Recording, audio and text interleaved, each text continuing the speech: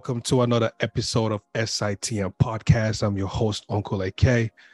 Man, we're just gonna get right into it. Today, man, I'm one of my guys, man. But let me be professional. Let me not act like, let me say one of my guys. Let me be professional. He is the founder of Babylon Law LLC, an immigration law firm. Practice limited to federal immigration law. Ladies and gentlemen, please help me welcome Babylon Terrence, my immigration lawyer, to Stuck in the Middle Podcast. Welcome, bro, to Stuck in the Middle Podcast. Thank you very much, brother. It's good to be here. Yeah, man. I know we've been talking about having this episode for a minute, you know what I mean? So, not to take up much of your time, I know you are very busy, man. I've been following your Instagram. Follow your Instagram. Follow your Instagram. No, what we'll discuss, but I take up much of your time, Right. On Stuck in the Middle, man, we hear a lot about, as an African, lawyer, doctor, engineer, disgrace to the family.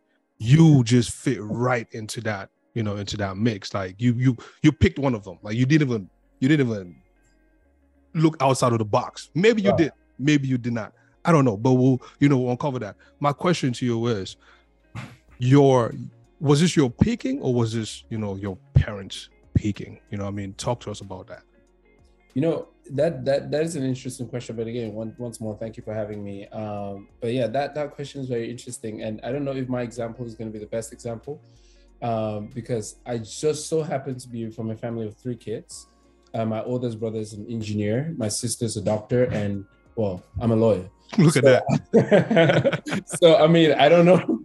Again, like I said, I don't know if it's my example is the greatest one, but it was my pick. I pretty much decided to be an attorney. And believe it or not, it came out of a movie. I can remember walking into my dad watching a movie in the living room, and I don't know what movie it is. I keep saying it's The Firm, with Tom Cruise. I'm not sure if it was, but I remember there was just the one scene with a guy leaning on a black Lincoln or a car like that, and then his driver comes up to him with like a coffee and a newspaper, and opens a door for him. He gets in and sits down. And I remember asking my dad, I was like, "What does he do?"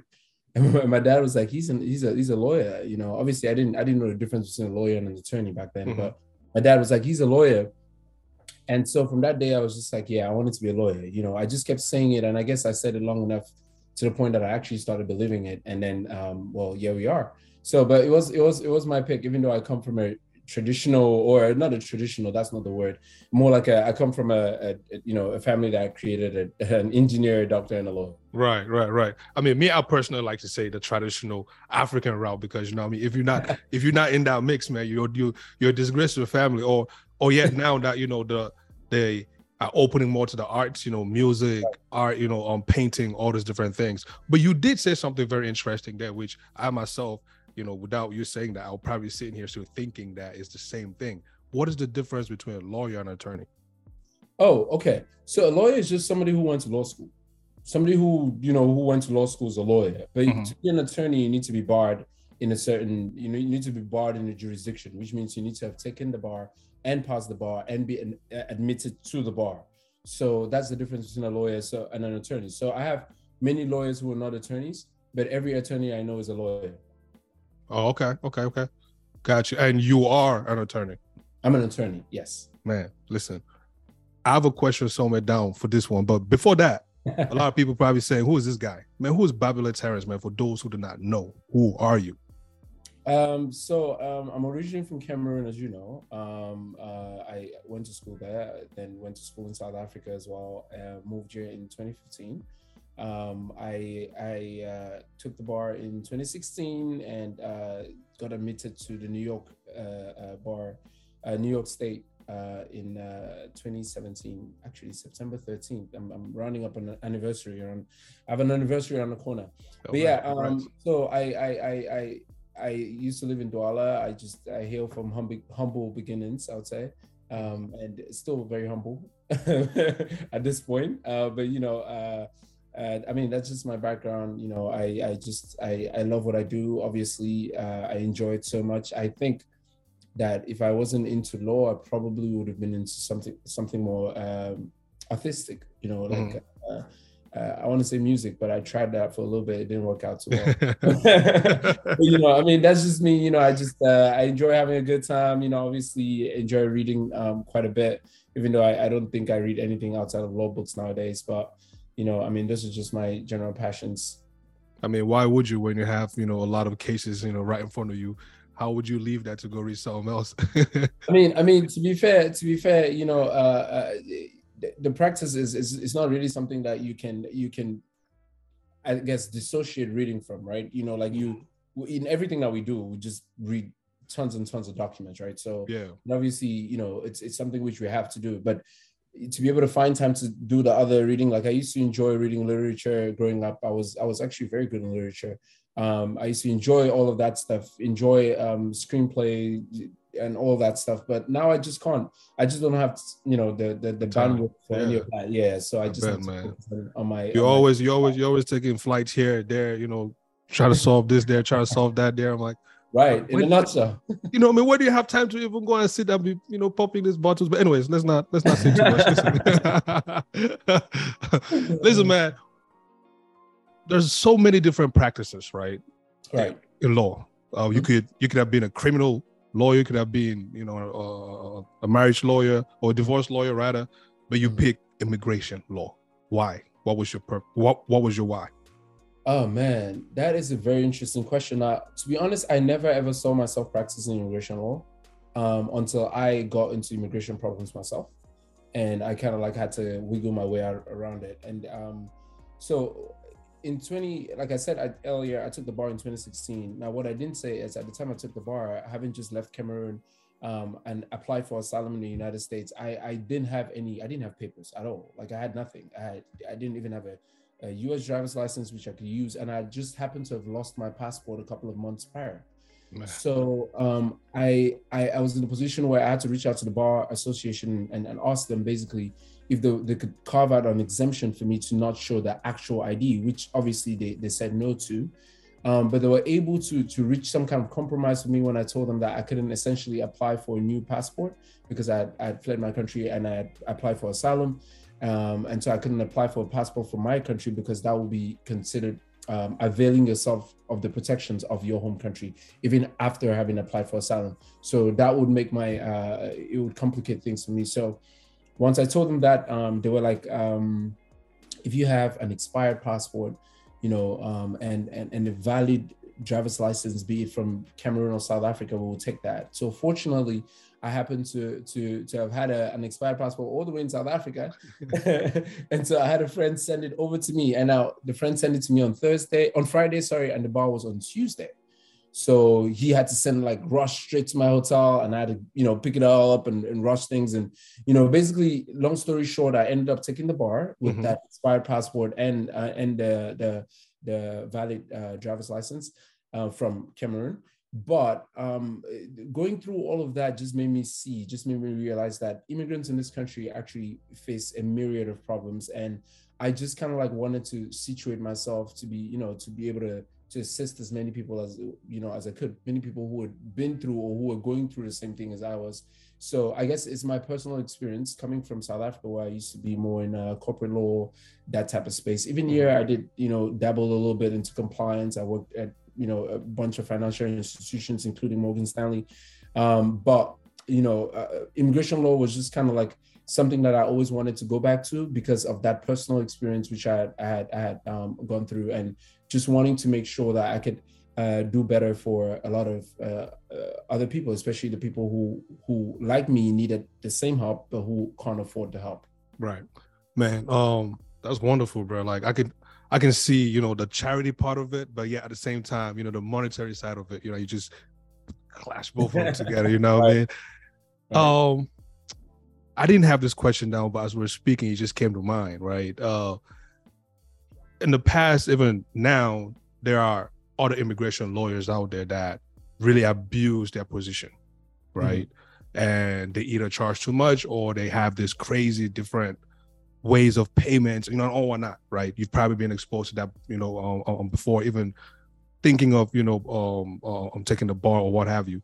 Could you speak a little bit about, not just say snitch or anything, but some examples that you've seen in the past that you yourself, you taking strides to correct, to fix today?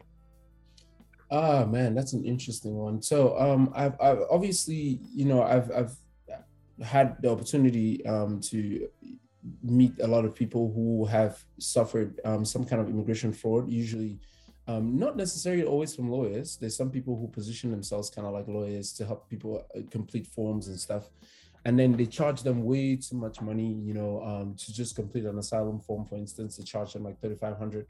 And then they come to me, and then they want me to represent them in court. And then, when I ask for a comparable figure or more, then they tend to be like, oh no, but I already paid this guy so much money, and it's just now I don't feel like I should have to pay again, and I feel so bad about those types of situations. And obviously, I try my best to help them, while without necessarily starving myself, because obviously I have bills to pay. Mm-hmm. But I mean, I don't know what it is that spurs people to do that, but I think that you have to be a special type of evil to take advantage of a vulnerable person. Yeah, man, I agree, man. And these times, when you see a lot of people, taking vacations, or buying fancy, cars and stuff, is that time when, people will take advantage, of people in vulnerable, states as such. But I did want to ask you this too. Even practicing immigration law, again, there are other, types of law. Can you practice both at the same time? And if you can, what are the perks of that, and what are the disadvantages of that? Okay, so that's also an interesting question. So I'm licensed in the state of New York, and I live in the state of Maryland, right? So as of right now, in the state of Maryland, I can only practice immigration law. Now, why is that? Well, because of something you said at the start, that his practice is limited to federal immigration law. That's because immigration law is controlled by the federal government, not the states. Right. So as a licensed attorney in one state, I can practice immigration law in all the states. Right. So that versatility, and given the fact that there's a lot of need for it in the community, is the reason that I chose to practice immigration law. Now, obviously, the moment I become licensed in the state of Maryland, I can then choose to practice other areas. Now, we spoke about this earlier. One area I would never ever practice personally is family. I mean, I just because it's very. I just feel like it's very heavy on the heart. Mm-hmm. Immigration is heavy enough. I just wouldn't add that to it. But in the state of New York, I can practice outside of immigration. I can practice criminal or essentially whatever I am qualified in, and I feel comfortable to be able to defend a client in. Man, that's pretty dope. That's why y'all people make so much money, man. Jeez. Hey, listen, if you're looking for a secretary, man, I'm right here. I would consider it, but I don't think I can afford you. So yeah. Hey, listen, man. You spoke earlier about the bar, and when I hear people talking about the bar, it sounds so prestigious, man. Like it's like you've arrived. Talk to us about that. Like, when you took it, going into it, after it, waiting for your results and stuff like that. I mean, I know you're sense man, you had no problem with that, but just talk to us about that. And think about somebody who is either thinking of becoming a lawyer or they're in that process of it, right? And they're thinking, yo, man, this thing is really hard. Like, tell us what made you stick to it? What made you say, yo, I'm gonna finish this and I'm really boss up on this? Right. Now, the first thing I have to say is just to dispel the notion that the bar is hard. The bar is not hard. The bar is, it could be complicated, especially if you don't prepare, it will get even worse, but generally the bar, I wouldn't say it's hard. I would say you just need to be adequately prepared for the bar. Now, I learned that I could take the bar in New York State. Sorry, I learned that about 2013. I just kept it at the back of my mind. So obviously when I moved to the United States, I decided to start preparing for the bar. I would say it took me about, and I don't know if my example is very good to go off of, but it took me about 4 months to prepare for the bar. I mean, it helped that I wasn't working at the time. I couldn't work. And so, it was the only thing that I did. But I also have to say the last 2 months of those 4 months was me thinking I wasn't going to be able to sit the bar because I had lost my passport, right? Because I didn't have paperwork. So I think that really complicated the process a little for me. In terms of I wasn't feeling motivated because I just felt like there could be a chance that I wouldn't even be able to sit the bar even if I prepared for it as best as I could. So I was very worried about that. Obviously it was a very difficult time, but I was still able to prepare, and I took the bar just once, and I took the very first uniform bar exam in New York, and I'm happy to say that even after just 4 months of preparation, and that's of intensive preparation, obviously, and with the cloud of not being able to take the bar over my head, I was still able to have the passing score for all 30 states at the time. Mm-hmm. So, and then some. So that's not to say that I am special. I'm not. I'm wholly foreign educated. I don't have a single day of US education. I literally started studying with the bar by going to George Washington University and, just asking around other kids who are studying with the bar, hey, can I use that book when you're not using that one? Can I use that book when, before my sister was able to buy me my books? So, that's how I started. That's how I started, preparing for the bar. So wait, hold on. You're not just going speak your way past, like you didn't just say you didn't do a single day of education in the US, but then you were able to pass your bar. Wait, hold on. Let me ask you this. How long does it take to become a lawyer? How many years? So I know in the state of New York, you have to, had legal studies for at least 4 years, right? So at least 4 years of legal studies, which in America, that's the equivalent of a JD, right? Mm-hmm. So that's a Juris Doctor, but I had an LLB from Boya, which was 3 years, mm-hmm. right? So with 3 years in Boya and then 2 master's degrees from South Africa, 2 master's degrees in law, I was able to take the bar because that was over 4 years of legal education. Gotcha. Yeah. So, and having graduated from the University of Cape Town, which is, well, I guess I only found that out when I got here, right? Having graduated from the University of Cape Town, which is largely considered the best university in Africa, I was able to take the bar without taking any other examinations or any other LLMs or master programs mm-hmm. or whatever in the United States. So I was just able to just, go straight to it. Now, that's not to say if you didn't graduate from that school, you can, pretty much come from any other school. It's just that from that one, it was a lot more easy for me. Yeah. There's that mentality that if you go study outside the United States, you can't bring the degree and use in the United States. What say you to that? It is largely true. It is largely true, I would say, because, especially like if we're talking about legal studies in particular, it is very hard for you to get a job with a law firm in the United States if you are wholly foreign educated. That is part of the reason why I'm solo, right? That's part mm-hmm. of the reason why I decided to build my business and do my thing. I would say there's a lot of truth to that. And so I would say anybody who's interested in studying law probably wants to give that a lot of consideration. And it's not just about going to law school in the US as well. It's also about the quality of the law school that you go to, especially depending on the types of jobs that you want to get. So I would say that's something which anybody who really is bent on having, let's say you want to be working one of the top law firms, you need to make sure that you go to one of the top law schools. Otherwise, your dreams of working for one of these top law firms is not going to come to fruition. It's an unfortunate reality, but that's not to say that you can't come from a foreign program and then land a good job. You can, but the chances of that happening are slim. Mm-hmm. I wouldn't say slim to none. They're just slim, very slim. Yeah. Before we get into, your very first case, being a Black man in America and a lawyer at that, has that been advantageous or has it had its ups and downs for you? Speak a little bit about that. I've had mixed reactions to it, right? It's like just being a Black man and then being a young Black man who looks like this, mm-hmm. It's just not, it's not been very, and obviously having an accent as well, so. Fanboy, no pimple. All of that stuff, it's kind of like, it's affected me in different ways, but I would say, considering I've never spent a single day as a white man or a Hispanic man,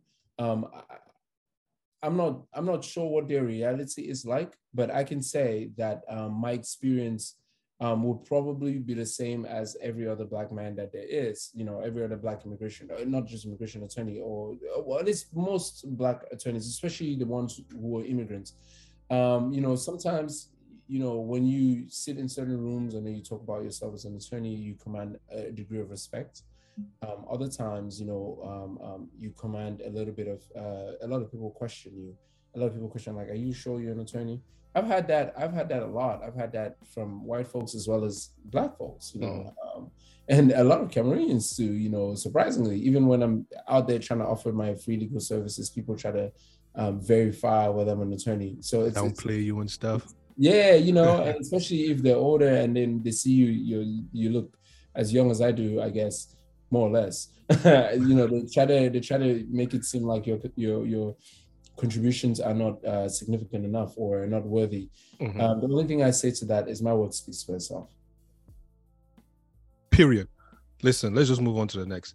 Talk to us about your very first case, man. Did you unfasten your your tie because it was too hot? Like, what was it like? Your very first case. It was terrifying. It was terrifying. So the very first time I appeared in court was before a judge at the Baltimore Immigration Court. I'm not gonna name names, but he just so happened to be Black, right? So it was my very first appearance, and I think he was also licensed in New York, or he is still licensed in New York. I'm not sure, but the very first time I appeared, I obviously had no idea what I was doing. I mean, it's not like I had no idea what I was doing. I knew what I was doing, but at the same time, it was my first time actually doing it by myself, right? So, I was sweating. Everything was just wrong. Like, I was drenched up, and, I was in this suit, in the blue suit. I'll never forget. And he starts asking me these questions, and then he's very known for like using all the he just gives you like this citations and sections, just like section this of this, and I was like, okay, so which one is that? What does that section?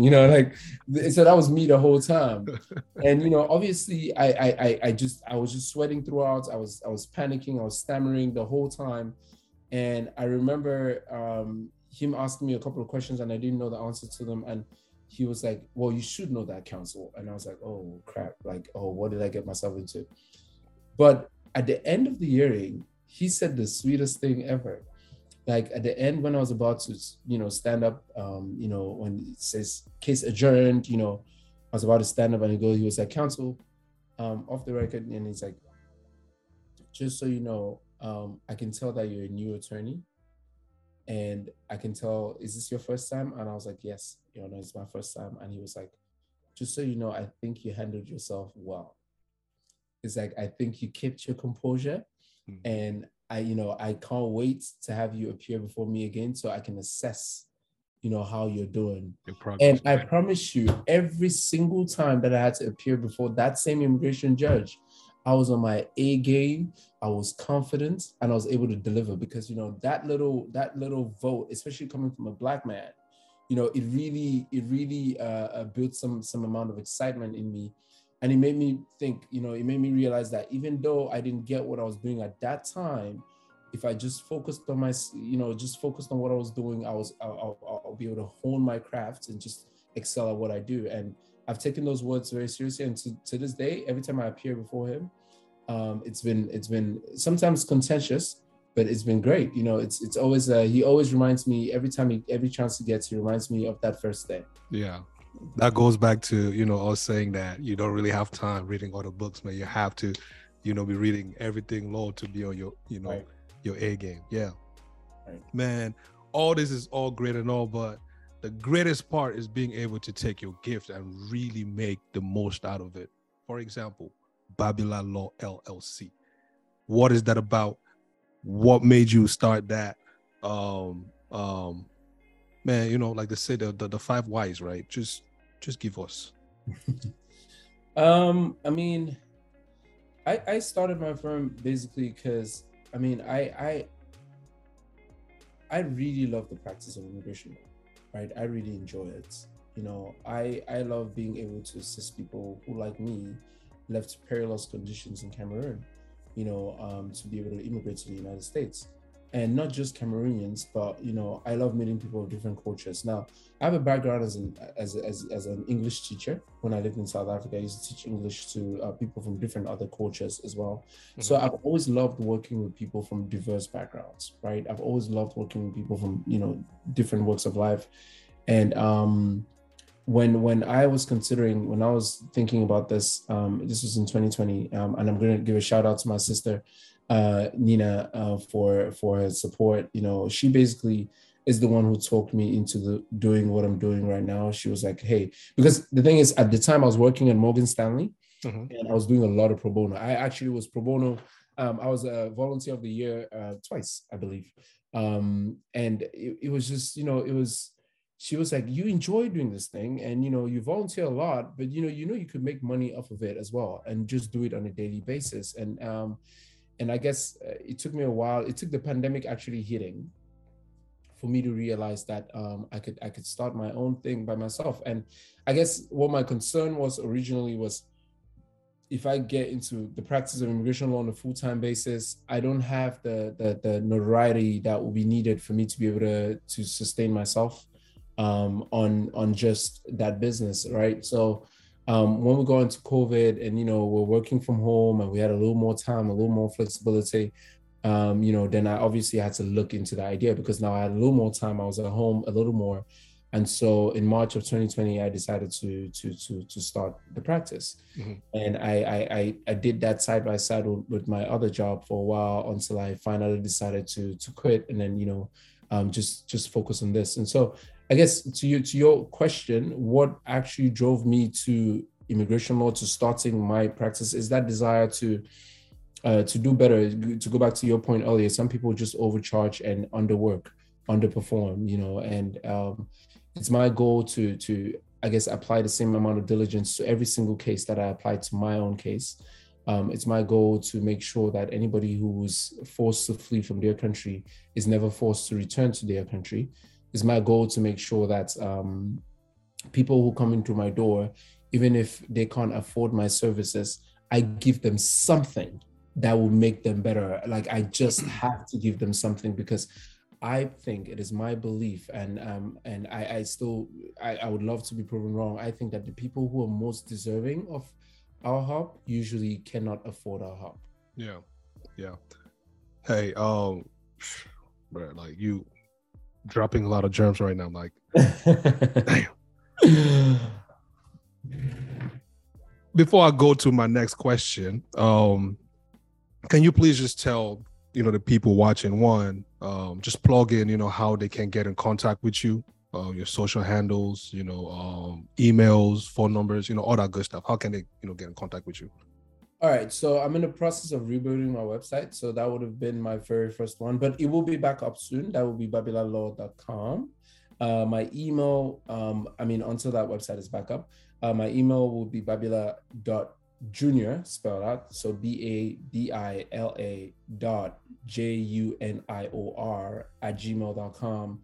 And my direct phone number will be 240-879-6523. That's my business phone number. I have it right here, this little phone.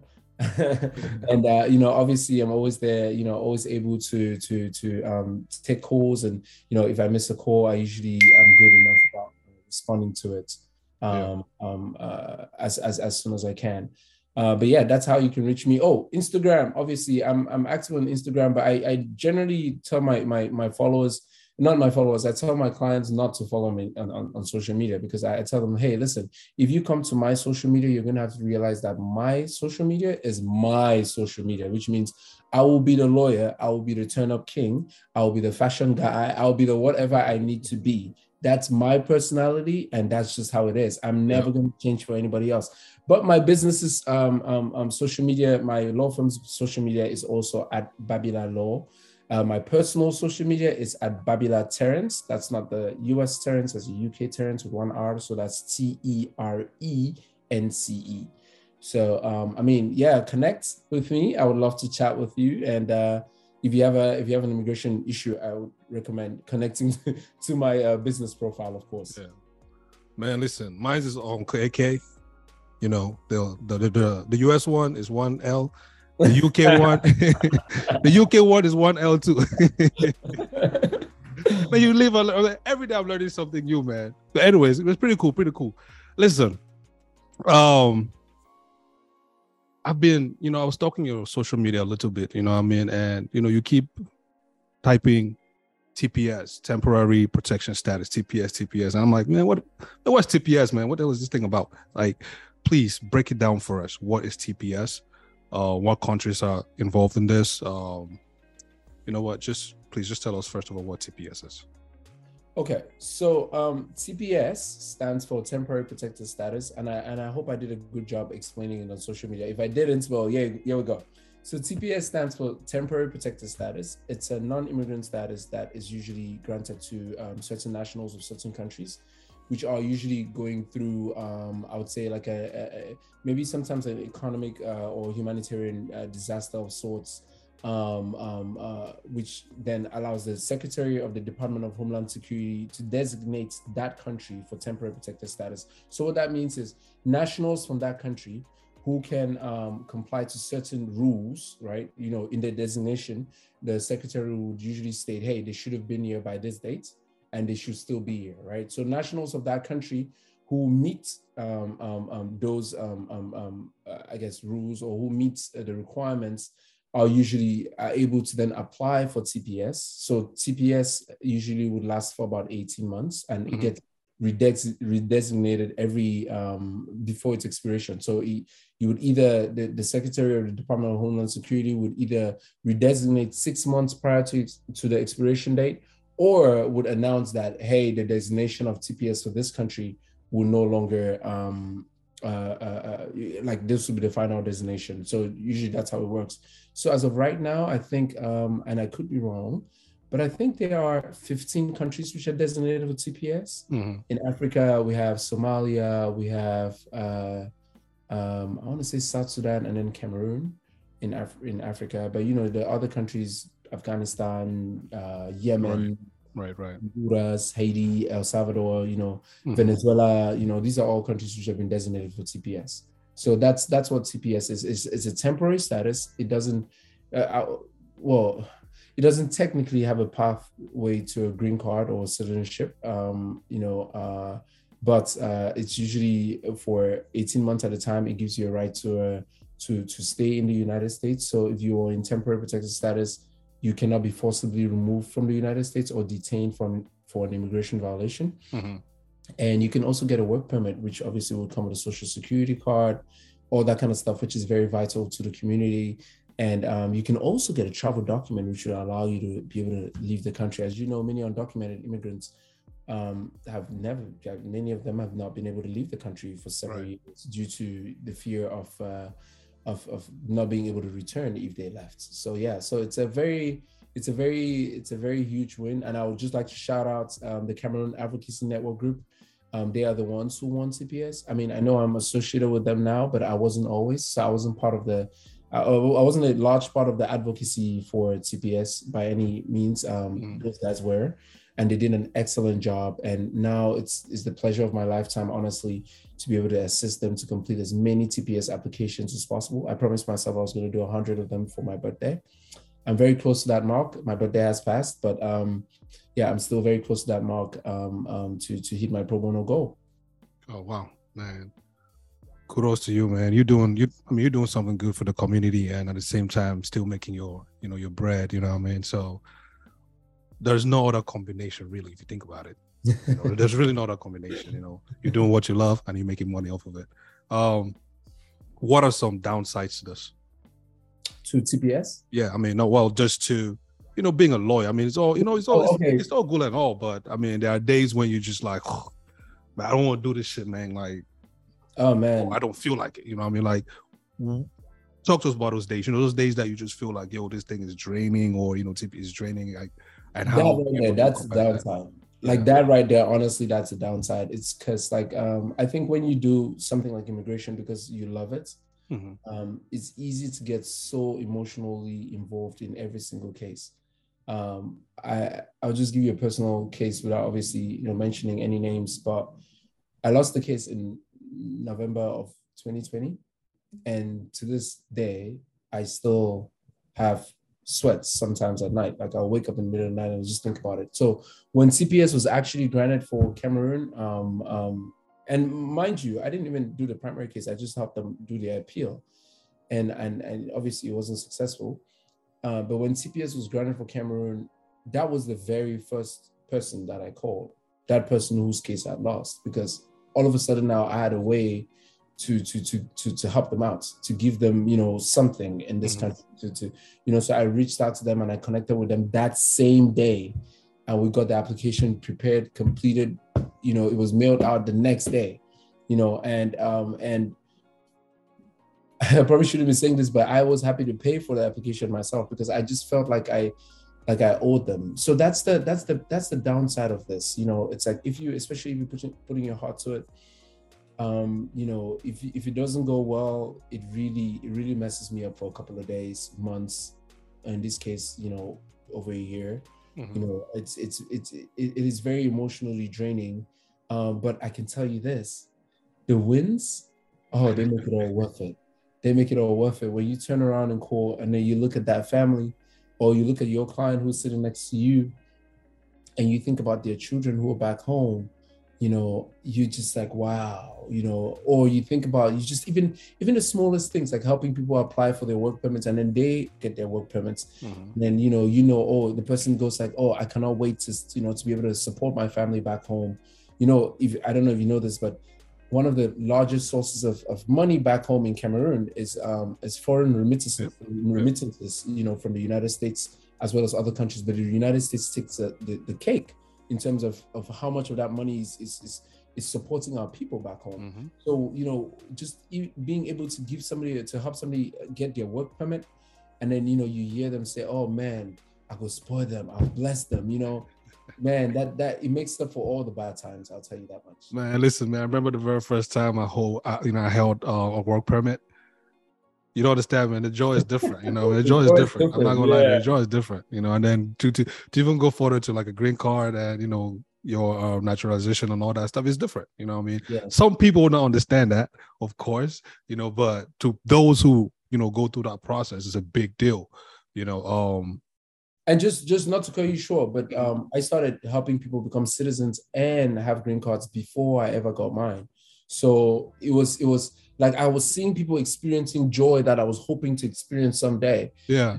It was just so fulfilling. It was still fulfilling. I was like, there were some days when I go like, you know what, even if they were to deport me from this country right now, I did my job, man. Yeah. Like I did something, I kept, a family together. I did something. And so, I mean, the joy is different, man. It really is very rewarding. Yeah. I mean, I could imagine, walking into a function and there's just that family that you, or a couple families you help them, like, oh yeah, that's that guy. That guy.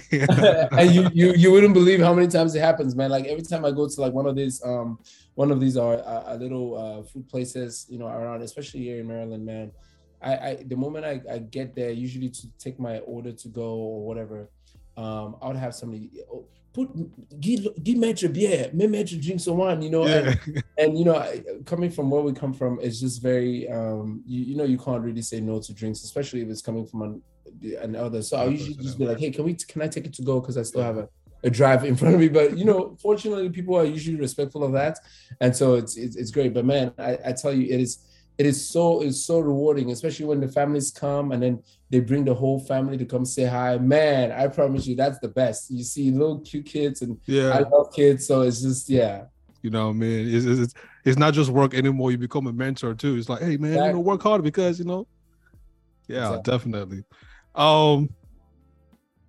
Do you think the immigration process is going to tighten up some more or loosen up some? You know what? I think immigration is one of the most divisive subjects in the country right now, right? And you have, people on one hand who don't want any immigration whatsoever, and then the people on the other hand who, are more open to immigration. And then you have a lot of people in the middle who are like, hey, we can get immigrants here, but can't we have like some kind of, merit-based system, as opposed to a lot of people make a lot of noise about the lottery. And they're like, oh yeah, we need something that's going to contribute to the economy, that's going to turn the economy around. In terms of what I think or what I hope is going to happen in the immigration space over the next couple of years, I honestly think it's going to tighten up some. And that's because, I just think that the rhetoric around immigration law is getting more and more vitriolic. Like it's not very, very much of it is not genuine, is not true, is not, they're just throwing a whole lot of crap in it, basically, excuse my French. But it's, I think that is a disservice. Essentially, they're fear mongering,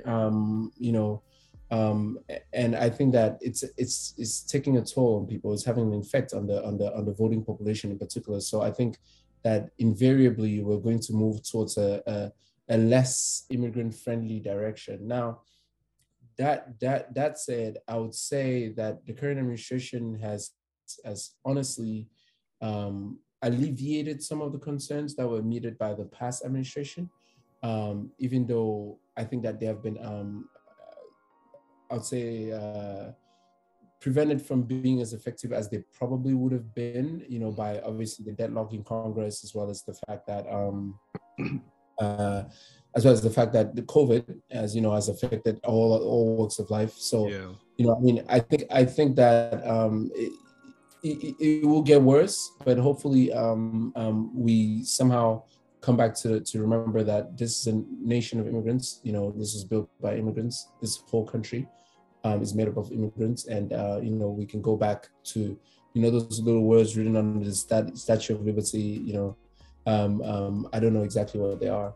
I probably should give me my line of work, but yeah, I think it's something along the effects of "Give me your tired." Yeah. Give me those people. Yeah.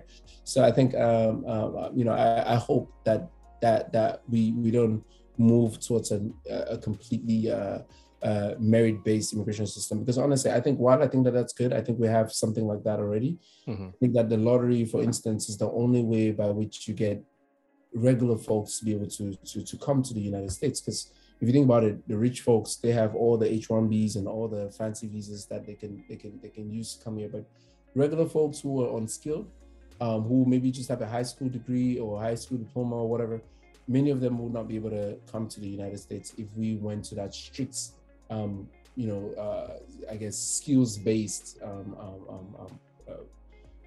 way of entry. Right. Man, let's go back a little bit to the temporary protection status, right? I know I believe there's a lot of, FAQs that, come your way on a daily basis, right? Absolutely. What are some of those frequently asked questions that you would like, to answer, while I got you here, and stuck in the podcast, man? Like, drop some things. Right. So it's always weird when I get to ask my own questions and answer them. But but I would give you some of the ones that I've actually gotten. Let me think.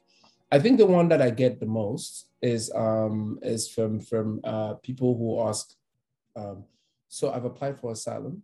Can I still apply for TPS? Is it going to affect my asylum case? Now, I get that question a lot.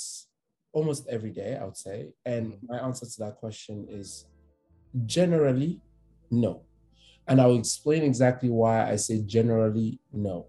Now, if you apply for asylum, there are two ways by which you can do it, right? Sometimes you have to do both.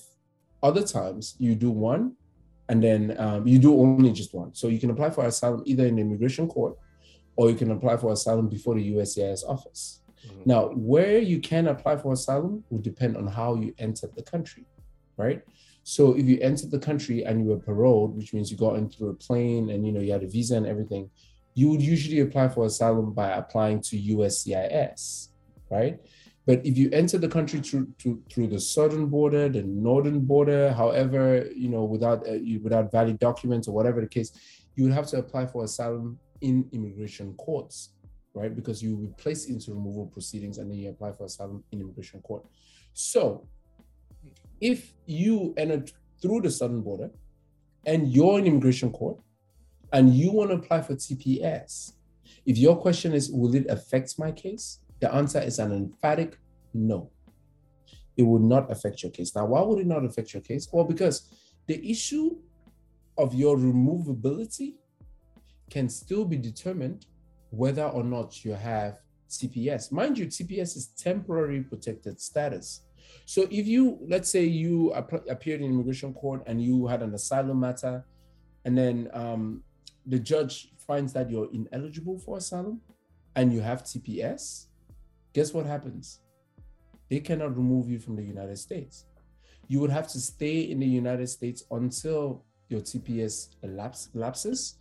And then at that point, they'll be able to effect your removal from the United States, right? So if you have TPS and you're in immigration court, your hearing can still go along. And then at the end, the judge can just say, okay, fine, I'm ordering you removed from the United States. But, you have your TPS right now. So, we're just going to hold on. We're just going to wait until when that TPS expires, and then you have to leave, right? Mm-hmm. So there's that. Now, if you're still at USCIS, because usually what happens is when you apply, let's say you flew into the country, you were paroled into the country, you apply USCIS says no, they transfer it to immigration court, right? Okay. So if you're still at USCIS level and you apply for TPS and you're granted TPS, and then you're called in for your USCIS interview, and then during that interview, the officer finds that you're not eligible for asylum. Yes, the part that it comes to yes, it can affect your case. In that case, because you are in valid TPS status, the officer cannot send your case to court because you are in valid status.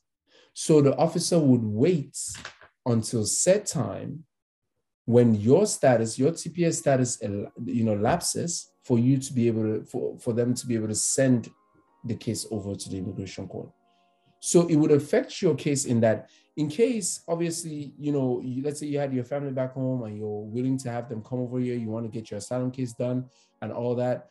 Obviously, if you get denied at the USCIS office and your family is in danger back home, you would rather have the case sent to the immigration court quickly so that, hopefully the court disagrees with the officer and grants you asylum, right? And then you can start moving your family over here. So that's how it could affect you because in that case, they would not send your case to court. They will hold it off until TPS until TPS lapses, and then at which point then they would send it off to the immigration court. So that is the little technicality. Mm-hmm. But I would say in general, if you're in immigration court already, it would not affect, applying for TPS would not affect your status, because that's I would say the beauty of the American immigration law system.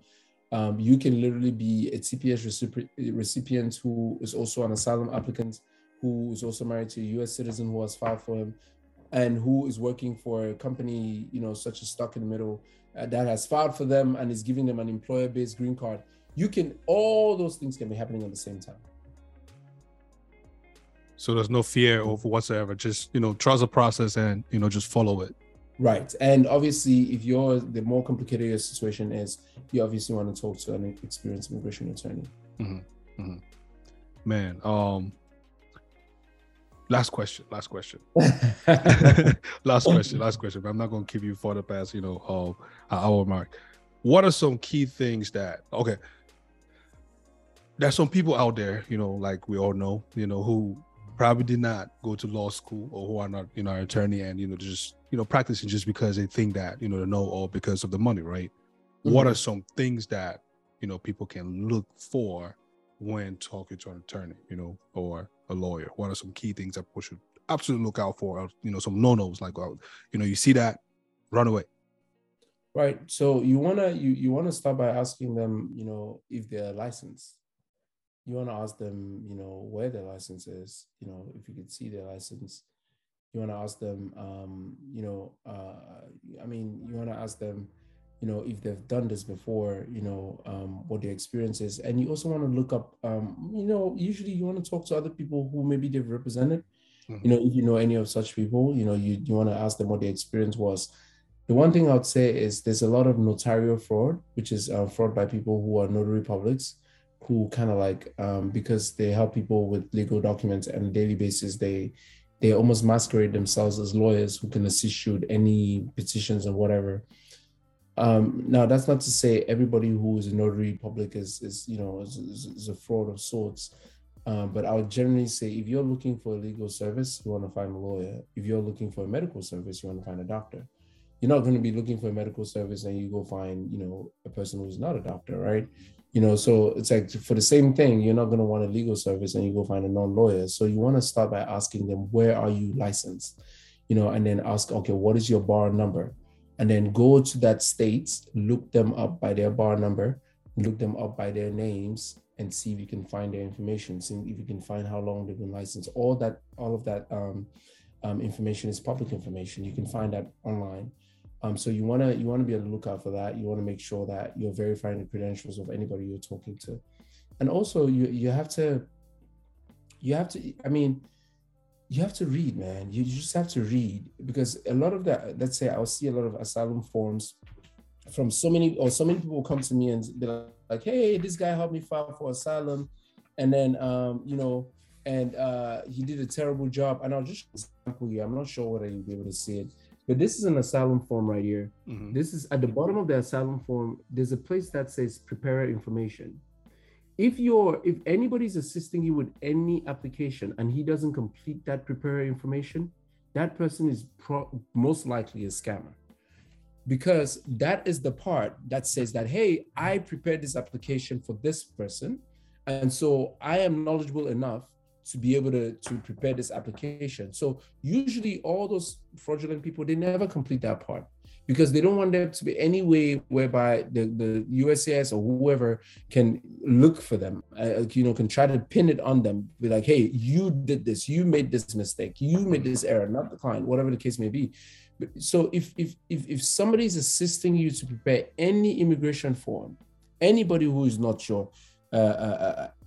who's not yourself, who is not your spouse, who's not your parents, who's not your child, they have to complete the preparer portion of the form. If your preparer is not completing that portion of the form, they are most likely a scammer. Yeah. Man, listen. Stay away from, the scammers. There's already enough for your credit card, your address and everything. Don't come and get scammed with immigration status too. Yeah, because that's messed up, man. That could messed up all the way, man. All the way. Yeah. Man, we've covered a lot. You've dropped a lot of knowledge. Last question. I know I said that was the last, but it's definitely the last one. Is there anything that, we haven't touched on that you would like for the, the viewers and the listeners to know? I would just want to go back to CPS. I just want to go back to CPS real quick and just advice, especially this now I'm talking directly to the Cameroonians. Please, please, please, please listen to me, and not just me, but listen to people who are knowledgeable on this subject. Do not take my legal knowledge and compare it to what you heard from that neighbor who just always stays in his apartment, or who you always meet at that drinking spot. It's not the same thing. Just like you would never go to a pharmacist and then the pharmacist tells you what medications to take and how to take them, and then you go and you compare that to the person in the cate, that's just not how it works. So please get informed on something. If you want to know what CPS is, please reach out to me, reach out to somebody, have them explain to you what CPS is. Schedule a consultation before you just do not apply, because as you all know, you have to apply for CPS before the cutoff date. Is going to be December 7, 2023. You have to make sure your application is in. That's the initial registration period. You have to make sure your application is in before then. You don't want to be filing a late CPS application. And to be eligible for CPS, these are the requirements.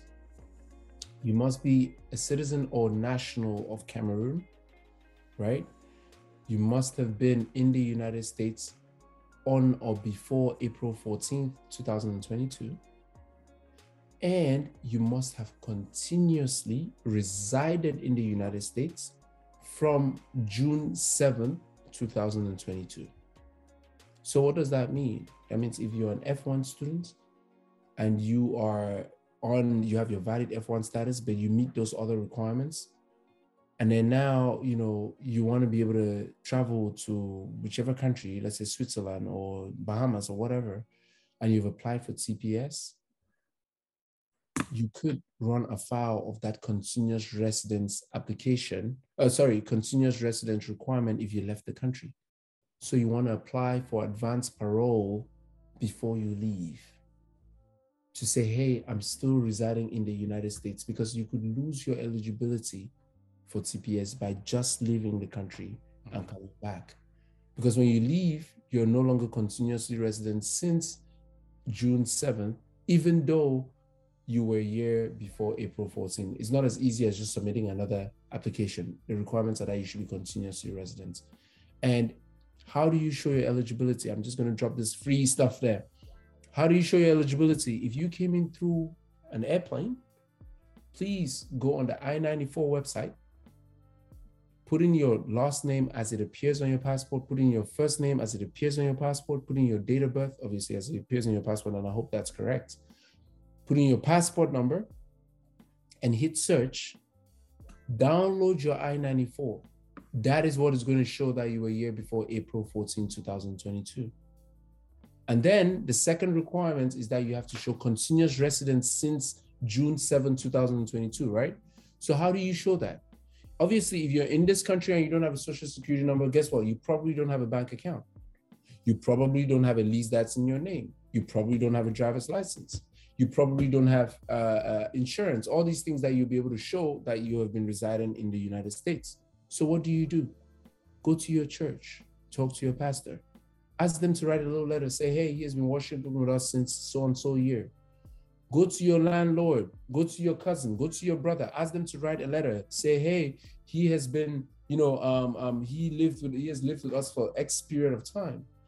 Look for any tickets that you ever bought to travel to any other place, be it by bus or whatever. As long as your name and the date is on that document, you can use it to show that you're continuously residing in the United States. Look for your COVID vaccination card. Look for pictures of you that are dated, that have a date at the bottom. Sometimes you use also our cameras that has a little date. Use for dated pictures.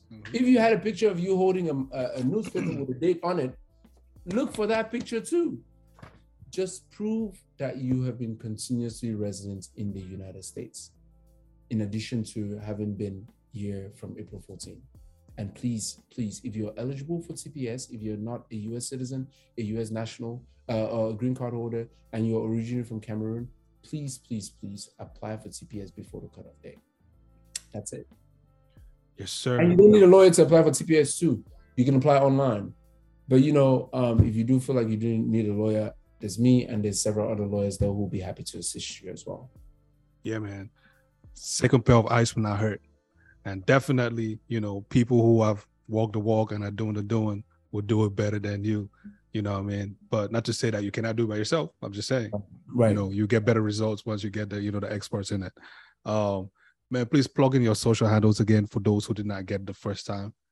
On Instagram, it will be at Babila Terrence. That's BABILA TERENCE. On Facebook will be Babila Terrence. The business is obviously at Babila Law, BABILALAW, on both Instagram as well as Facebook.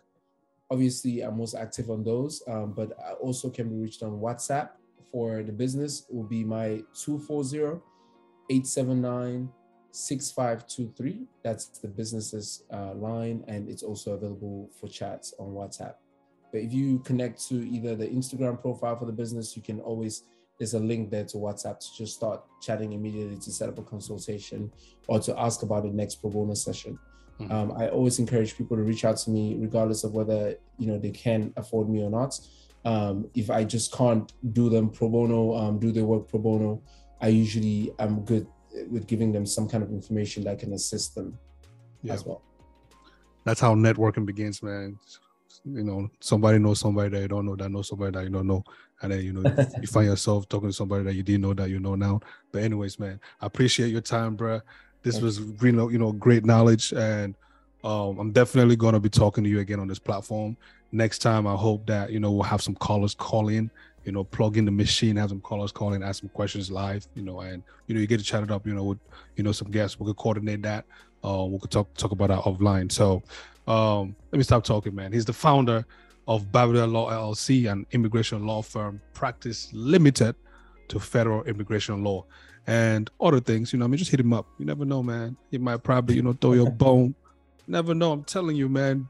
Closed mouths don't get fed. You would not know till you ask. So it's not. I mean, you don't got to pay him $1. Just say, hey, can I consult? He can tell you no. He can tell you yes.